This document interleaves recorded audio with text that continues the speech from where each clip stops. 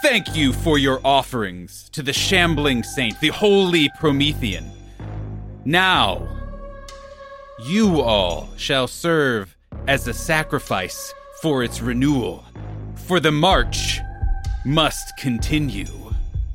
This large creature, a colossal 40-foot undead saint, reaches out a hand towards its face, grasping hungrily at the Grung Druid sitting atop its head.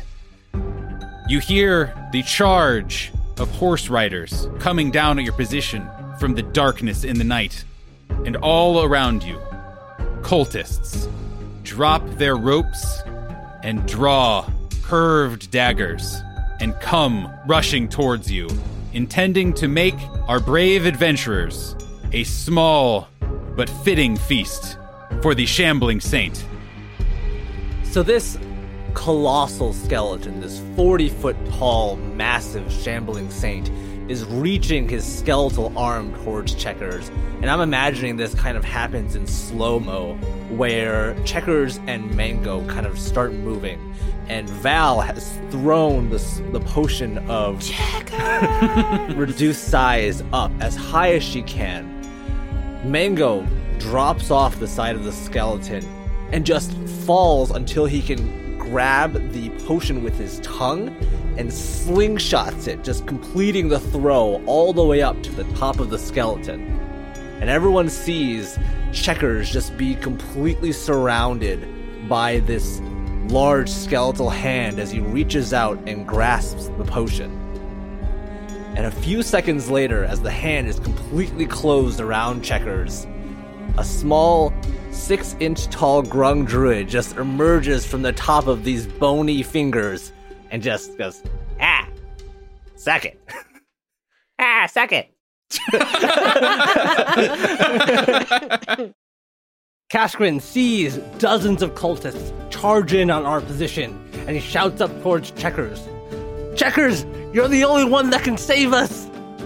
He swings his hammer at the 6 cultists charging him with their daggers, and in one fell swoop, he knocks all of them off their feet into the distance as Kashgrin just swings back and forth, taking down scores of these cultists single-handedly. Selv kind of stands there, stoically taking in everything. Should never trust a priest that's controlling the undead. And Selv will take off running towards the enormous stage being pulled by this gigantic undead creature. And as he's dodging cultists, as he moves through them, he dives onto the stage right where the chain is connected to this massive collar around this undead creature. And Selv grabs the chain and just plants his feet and pulls, jerking the undead giant backwards and slightly off kilter. Val, after throwing the potion to Checkers, summons whipping energy all around her, and besides her manifests a large bullfrog, intent to finish what Selv had started and rush the creature's legs, knocking them out from under it and causing it to come crashing down. From all around you, suddenly cries arise from all of these robed figures. Oh no! What? They're totally beating up our saint! What? And as the massive skeleton crashes to the ground, crushing dozens and dozens of cultists, Selv and Valeska, you just see the large round body of Billiam with his glorious butterfly wings and a 6-inch Grung riding on the back of him sweep across the battlefield, coming over to you and grabbing the hat of the prime pursuant, rushing off into the distance. Come on, guys! Let's go! The fortunate, the undead centurion, looks at everyone, sees Checkers and Billiam bravely leading the group through danger, and turns and says, "Well, you heard him. Let's get out of here. It's time to leave this behind." And they turn and they run, and you all follow. Very quickly, the cultists, their cries fade into the background, and you hear, wait, the frog saint, please come back, save us. And as soon as you're out of earshot, safe, sound, clearly the victors. The Fortunate turns to you all and says, wow, Checkers, you are the greatest adventurer of all time. And that's when the Fortunate said, wow, Checkers, you're the greatest adventurer of all time. I don't remember saying that. Yeah, Checkers, I don't think any of that happened. I'm pretty sure I heard that somewhere. I like that you think I could pull the thing off its feet, but, I do like the idea of having a very magical, powerful bullfrog. indeed. Wait, Checkers, did you actually take the hat? I mean, yeah, I have it right here. Huh. A kernel of truth in every story.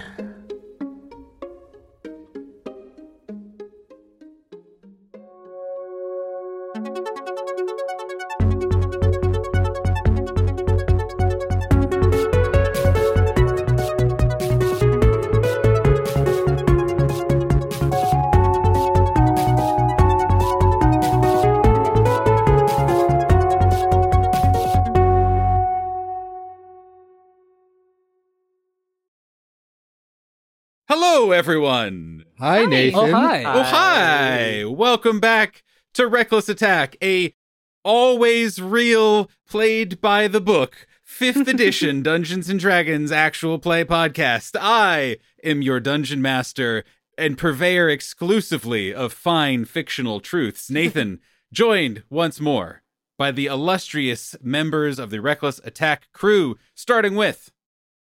Hi, everyone. My name is Steve, and I am playing Selv Esterlin. the Dragonborn monk, who is totally buff and Super able to yoked. pull on gigantic chains attached to gigantic undead creatures and knock them off their feet, mostly with a little help from the creatures conjured by the person across from me.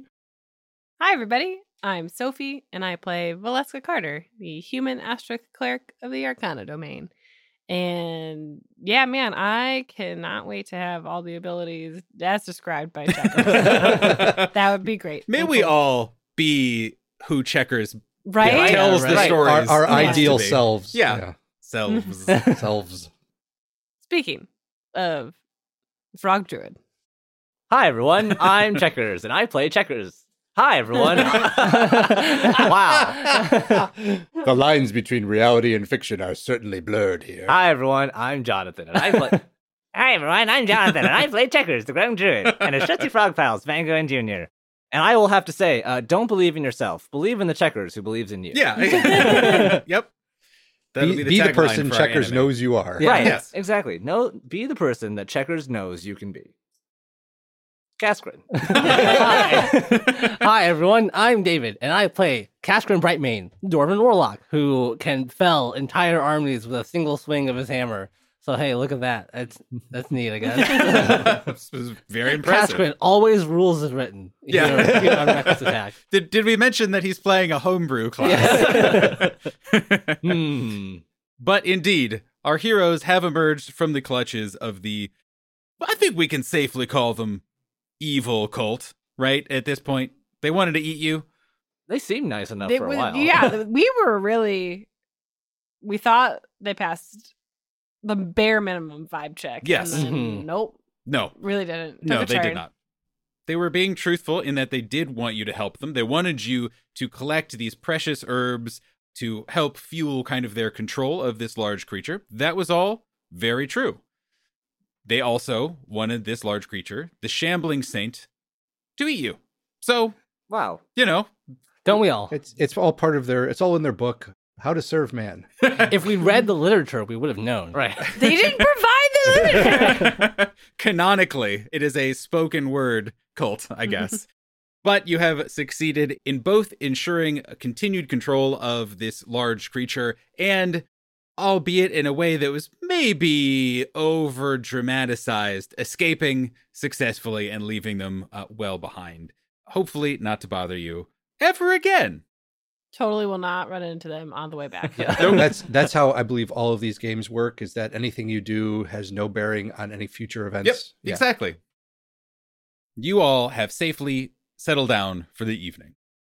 You guys know that despite the kind of setbacks that you've encountered, including your recent run-in with this strange cult, you are only a few days away from your destination, which is Deepwood, the kind of mysterious large tree city that you're kind of hoping to make a nice waypoint of civilization on your route to go visit a mysterious sorceress and help your dear friends, the Bones. You all find yourselves around the campfire, feel as safe as you can, as secure as you can out here in the wilds of Rixia. More days than not, you've been faced with, horrible, mortal consequences.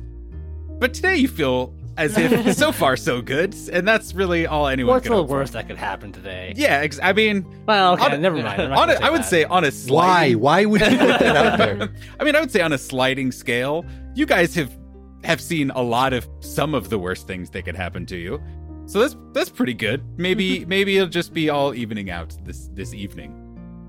As you guys are all gathering around the campfire, you are able to take a few moments to rest, to chat, to do whatever it is that you would do on a relatively peaceful evening such as this. I think Checkers spends the evening committing his fantastical but entirely truthful story to paper by doing a number of crayon drawings and practicing his writing in crayon. And by the end of the evening, he has this full stack of depictions of Selv pulling down on a massive skeleton. He has a picture of Valeska summoning and riding this large bullfrog toppling over the prime pursuant. He has a picture of Kaskrin just sending 6 people flying with a single hammer blow, and then tiny baby 6-inch tall Checkers riding on top of Billiam, flying into the distance. As we have the initial pages of the Checronomicon. What happens if you read it? You just can't read it out loud.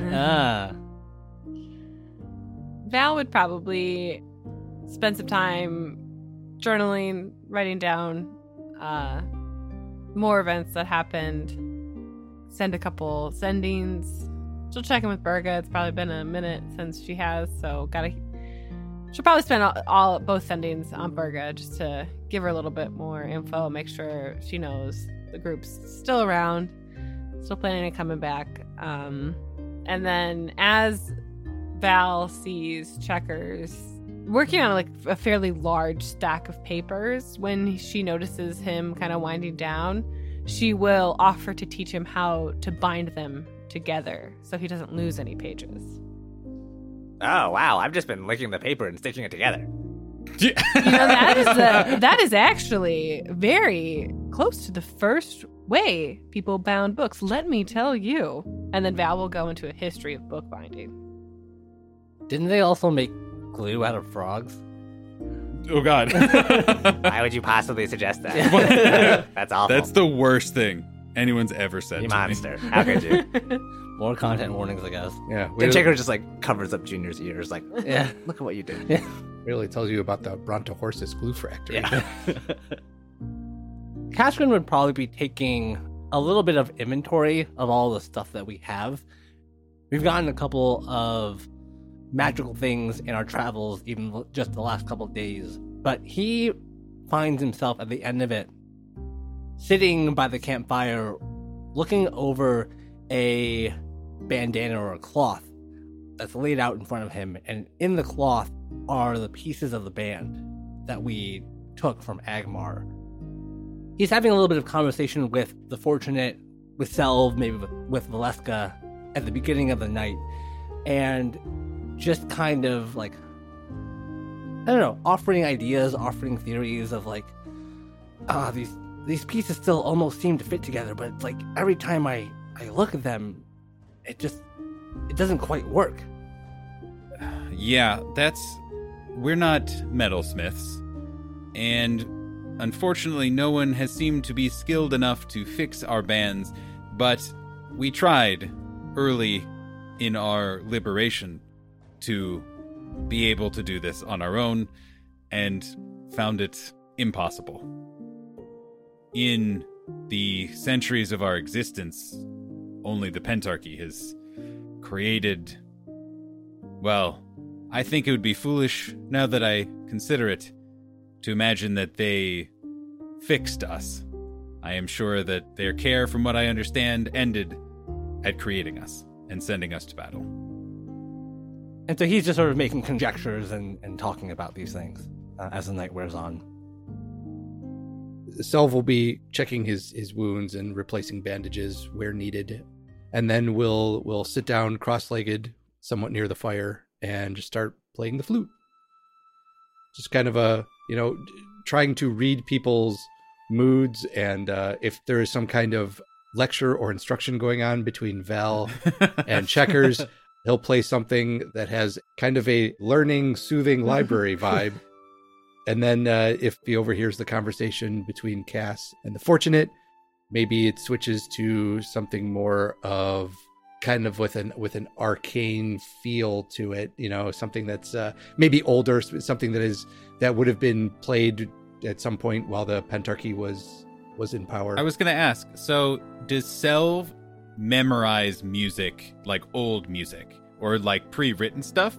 Or does he just play the flute in the spirit of the moment? While he was learning, he tried to learn pieces that already existed. Mm-hmm. So the stuff that he knows that has already existed is probably a lot of the simpler type of melodies. But then because of his training at the monastery, and while they have kind of a rigid structure to training, there's also a kind of a concentration on being adaptable, and whatever the circumstances kind of comes in. So it kind of has almost like a jazz improv occasionally to it, while still being somewhat structured, which I'm sure any musician listening to this is probably going to be like, Steve, that doesn't exist. And so, write in, let me know. On Rixie, it does. But that's what we'll go with. Some kind of like structured jazz. So I think, too, as Valeska is really getting into her lecture on bookbinding, Checkers hears the flute music that Selv is playing. It just, starts to slip away and head over to Selv. And just wow. Val will realize Checkers just walks away and stop lecturing. She's directly talking to him and would notice. Pretty high passive perception, as I recall. But I don't know. Still throw no. Wow, Selv, that music sounds really good. Did you play a lot when you were at the monastery? As a way to pass time, occasionally, yes. Val now knows to play. I find it relaxing. Do you take requests? David is smiling devishly no. Whatever you're about to do, get out of here. Really going back and for forth. the meme already. I know. I was going back and forth, Sophie, of do I just let David say it? Whatever, he's been devilishly staring at his phone. I'm going to go back to my dumb metal bits. Nope, do it. I would love to hear what the meme is. Show it. Tell us the meme, David. The listeners want to know. If I know the music, I'll be happy to play it. It's just whoop, there it is. Have you heard David, the stylings of the bard Hoobastank? Were you actually going to ask Selv to play Sandstorm? No, but I should have. Dang. If my recollection serves, there were a trilogy of pieces. Whoop, there it is. Whoop, there it goes. And whoop, there it went. Oh, the third one, that's my favorite. Whoop, there it went is my favorite song. I would be happy to all play that time for you. Oh. I think Nathan might quit the podcast. What I am pausing on, and sharp-eared listeners might have heard not laughs coming from my microphone, but slow, silent headshakes of mostly I am internally deeply tickled, both certainly at what Steve said, but also at there was an audible pause as he was done saying his bit. And then I could hear in everyone's brain it click, and then everyone lost their shit all at once. And I was like, "It's good. It's a good podcast. It's a good game, you guys. It's what I'm saying."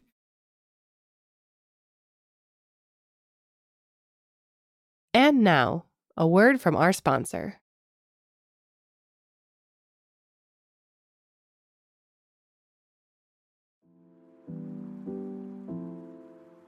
Hi, it's me, Sophie. Do you want more Reckless Attack? Then join our Discord and chat with us in our community. The link for the Discord is in the show notes, or head on over to our website, recklessattack.com. We also have a Patreon. You can listen to our new show, Reckless Snack, and other content if you become a patron. We really appreciate your support, and thank you for listening to the episode.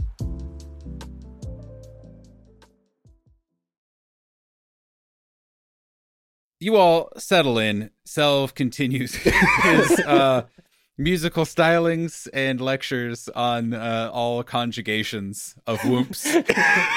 And it sounds like settle in to, play some cards, relax, continue licking pages of crayon. And the fortunate is a relatively even-keeled individual and has kind of perked up every once in a while, kind of when there's a little bit of danger, of adventure, that sort of thing. But even then has remained pretty even keel.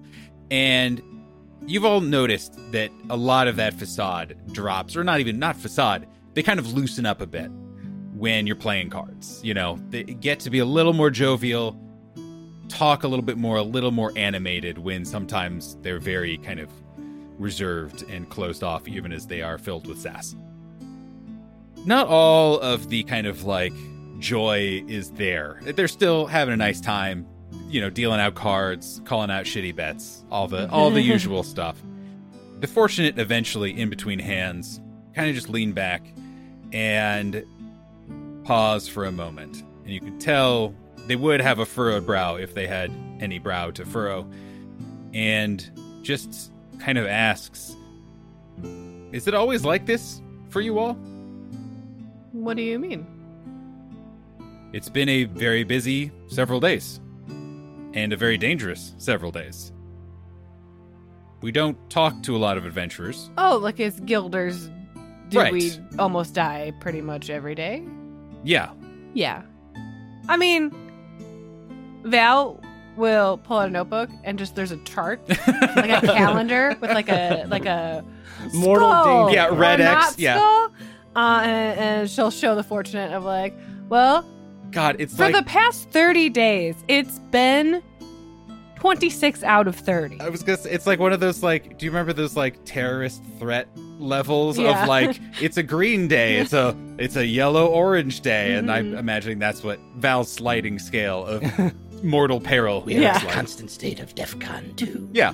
I'm just imagining we can graph it out within standard deviations of how dead or not we are. Yeah. Yeah. Actually, at some point, then, if we have enough data, we can determine what the next day will bring if we go out. God, the Perhaps we should Adventurer's stay in Almanac. today. Yeah.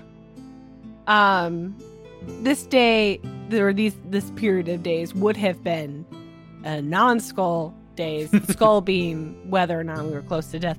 But we did a community event of self-defense with children, and Checkers decided they should all have blow darts. So that was really we thought we took them away after the first day, but they just kept getting That was you guys? that was Checkers. Namgar told us about that. Yeah, we still are buying Namgar. We're just picking up his tab at Torts and Ports for the foreseeable future. So that's why he's been in a good mood. Yeah. Mhm. That makes sense. Yeah. But yes, honestly, the day of a guilder could be paperwork. Well, no. Okay, it could be paperwork if it's me or Burga. Sometimes Cass. Selv's just too quick. He gets out of there so fast. That's true. We pull out Guilty. a sheet of paper and Selv is gone. But yeah, it could be just, some helping the neighbors, helping the community with something, or we have to fight the Mothman in the middle of the city, or... I mean, honestly, I don't think there's not a day we've been outside the city where it hasn't been a skull day. So if you want non-close to death days, we'd have to be in the city. But I think, to Velasco's point, it varies. It varies wildly most days, and to me, that's one of the great things about being a guilder. Yeah, that's what keeps it fun. And I mean, we've learned so much.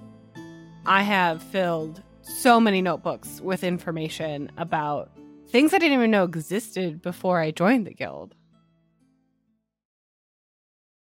There's kind of a weird pause where your kind of enthusiasm is met with thought. And you all simultaneously get the sense that though the Fortunate hasn't moved an inch, they are now looking at each of you individually. You hear kind of their tinny voice ask, "Do you all fear death?" A difficult question. Death is the natural conclusion to life. Although some believe it is not a conclusion, but just a transition. However, it is not something I am eager to transcend to. I don't know that I fear death. I expect it. I've been a soldier for a long time, and it kind of comes with the territory, you know? So, I'm not afraid.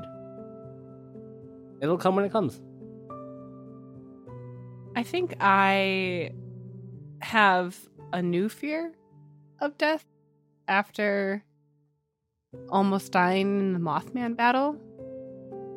That was the first time I was that close to dying.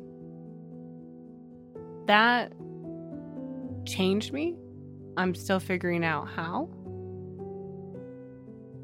But I'd say I'm much more aware of how close it can be. And I don't think that I'm afraid of me dying. I mean, I'm not living that long anyway, so. I think I'm afraid now of other people dying. I mean, when you mentioned the Mothman, a lot of stuff happened there. And I remember what happened when that giant shadow creature stomped on you and Kaskrin, and I think about that a lot sometimes. We are out here most of our time. While it is often not like this, you all have found a way to hit, I think, every most dangerous thing from here to Agmar possible. But we see horrors, dangers frequently, and it is our job and our duty to ensure they do not come to the city. We are also never afraid of death.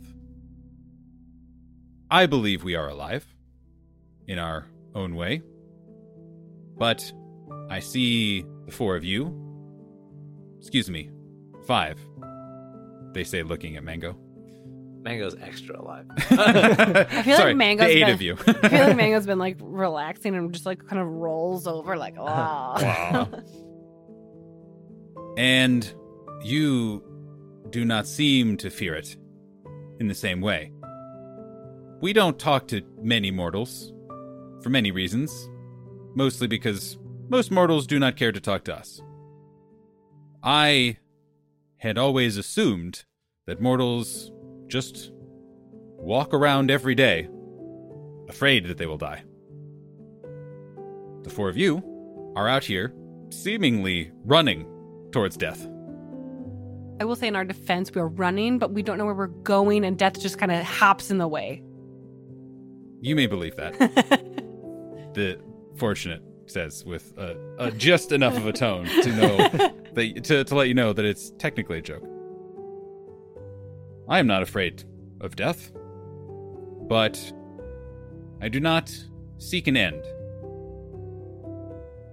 I wish for others to continue. I wish to help the stone, and yet I do not fear death. It is something I've been thinking about. In a strange way, I think that's part of what makes this life worth living.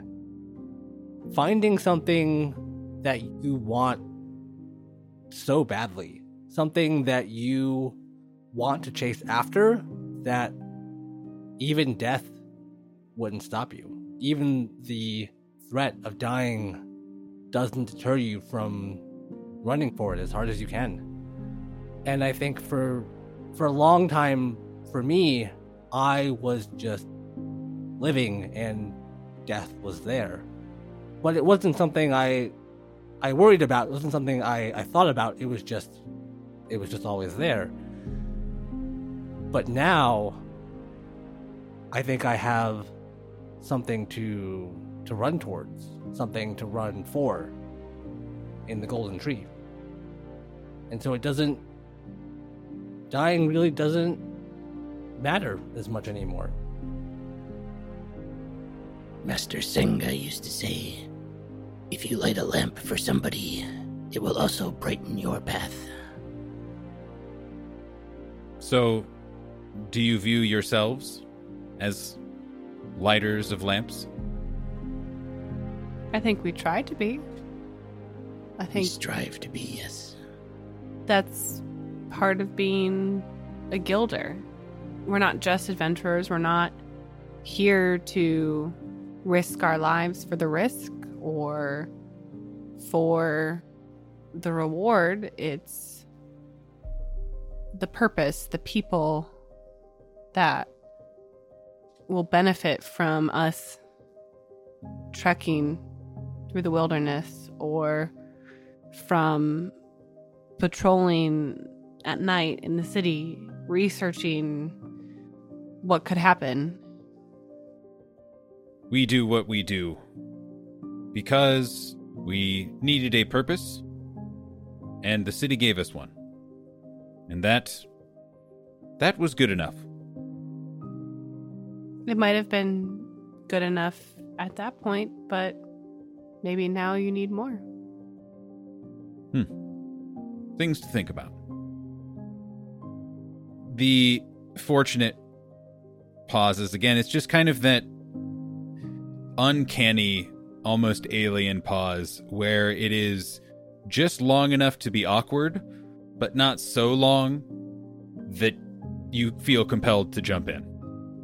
When the fortunate kind of leans back onto the rock, the makeshift table, the ground, whatever that you've been playing cards, and picks up their hand and says, well, that is enough from me. Pick up your cards. And by the way, you said, Val, that we don't risk lives just to risk lives. And I believe you, but I think Checkers might.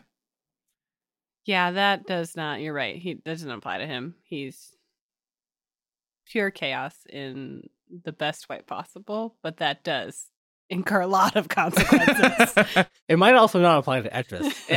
Well, that's true. Etris is for science. Yes. And the Glorious silence. The fortunate kind of digs into a bag that's been sitting next to them and pulls out this like big fist of like copper pieces that you guys have slowly been bleeding over the course of this trip, and just throws them into the middle.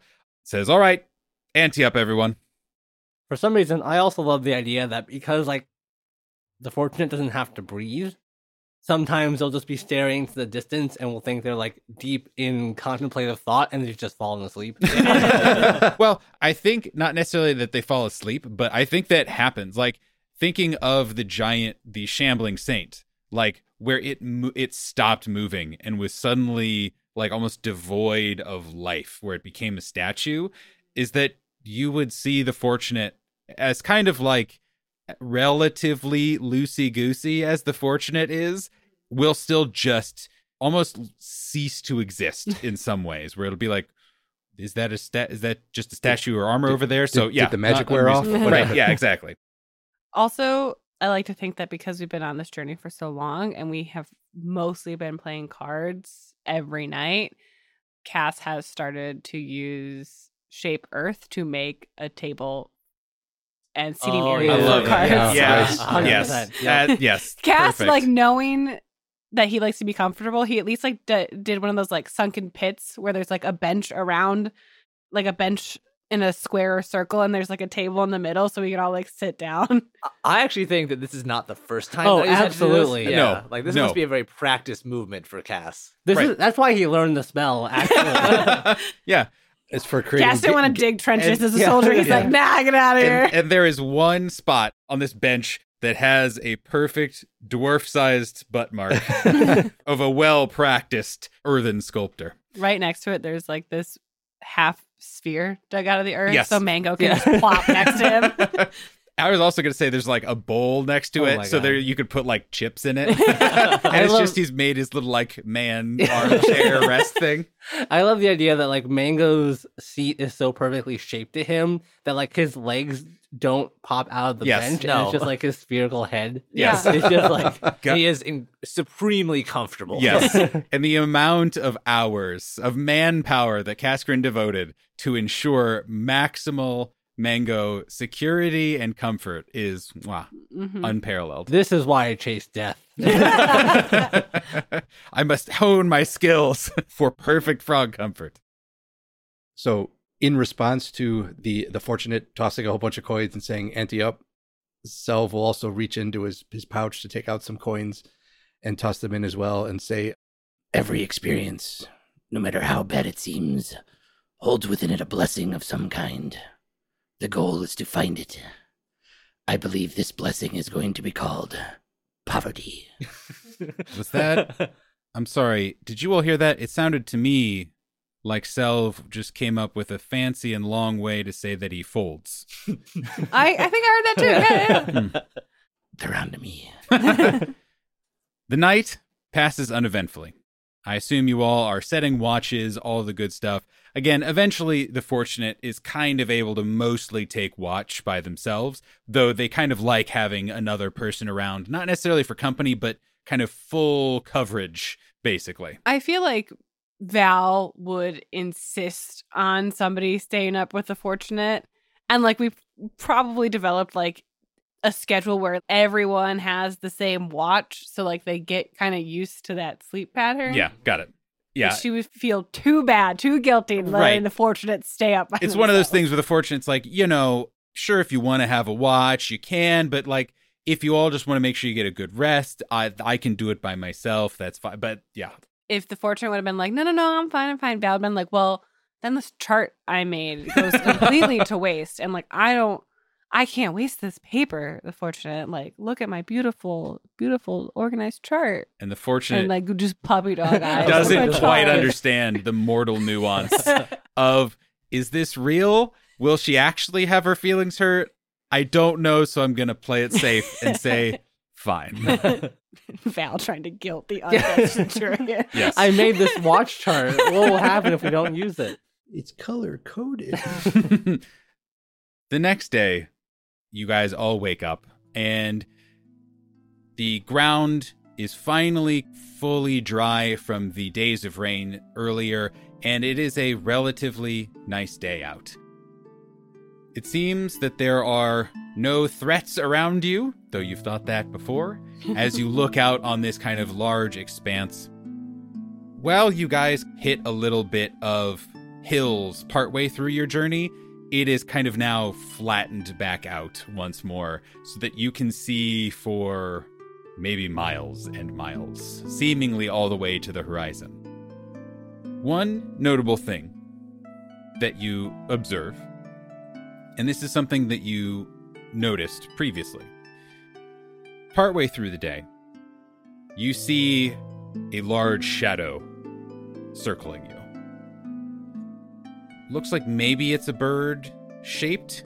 We'll call it bird-shaped, in that it is a wing, and it is two wings, there is a body. And it is impossible to say how far above you it is, in part because of the glare of the sun, but also it is either small and a little closer than you'd think, or a little further away and quite large. Kaskrin would pull out his little telescope. Yeah, ooh, mm-hmm. I'm going to pull out the tripod and I'm going to set up the telescope Yes. and I want to I want to look at it. Do you have a fucking tripod too? Roll Yeah, me. you don't. Roll me a perception check. 15. Ooh. You guys, oh my god, sorry, I just got the image of everyone just their eyes craning up, shielding their eyes, trying to look and make out this shape while trying to be sort of what is that? What's going on up there? Whereas then you like cut to Kaskrin with his full tripod spyglass, like adjusting. I'm like turning dials. And Yeah, stuff on exactly, this thing. exactly. A big cloak over part of it Yes. to keep it shaded. Yeah. Right, exactly. You notice a couple things.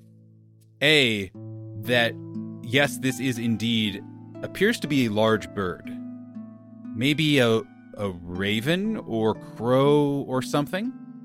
You can't make out too many details just because it's just a little far away. Mm-hmm. And the only reason that you can really tell how far away it is because you just barely catch a glint of something on its chest.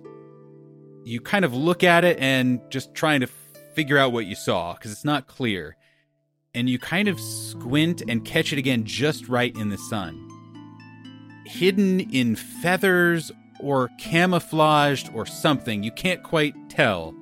There appears to be a humanoid head sticking out of the plumage as it is kind of circling you all. But it never really gets close enough that you can really see much more detail. And actually, probably once you pull out the spyglass is probably about when the thing kind of starts to head away from you. Okay, yeah. I was gonna try to maybe reach out to it, but I think, like, once it becomes very clear, because Kaskrin's not subtle. He's not like, You can't sneakily set up a Right. giant spyglass thing. Yeah, and so he sees it flying off, but does get that brief look that there's something weird going on with it. Towards the end of the day, Self, you hear a familiar voice ring inside of your head. Not Val? Not Val. Hmm. It is the low, growly, potentially comforting timbre of Namgar, one of the captains of the Agmar Guard. And you are clearly getting a sending from him or sent on his behalf. Been an attack on Crossroads. Refugees at Agmar, including strange folks you rescued from the Grung. Some going to Deepwood. If close, can you ensure arrival? Sel will put his hand up and to quiet people. Got your message, Namgar. We are near Deepwood. We'll meet refugees there and help with arrival and anything else needed.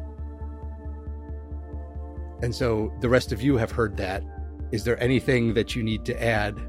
With 4 more words. Tell Boyo I said hi. Tell Boyo I said, and it cuts off.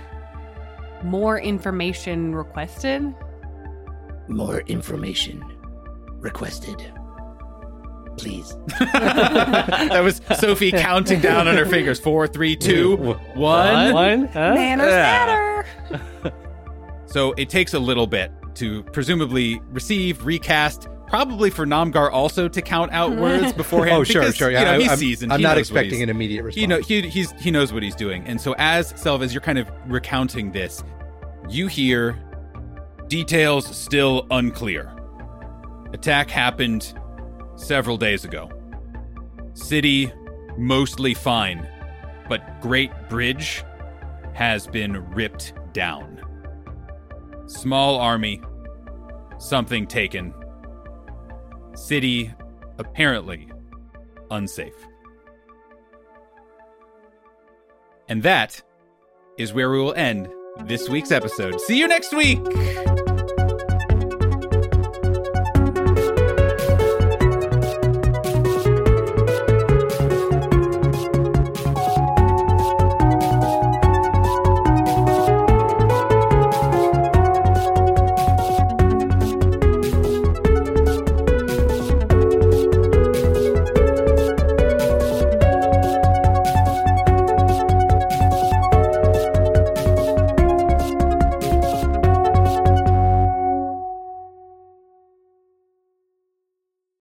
Hello. Oh my god. Oh, Who is jeez. this? Get out of my house. How did you get in here? worst guard dog of all time. Yeah. There's Wow. also biscuits on the counter I've if you would like already one. burgled everything. I did see that, and I was like, I literally like reached for it. And was like, I don't have permission to eat. You this have food. permission. You to have eat the permission food. to eat Yeah. it. I assumed it was like, this is statistically likely. Yeah. It seems to be congruous with other food-based experiences I've had here. It's like, Nathan, you can't just You can't just like take food off people's counters, Yeah, Nathan. you can't just do that.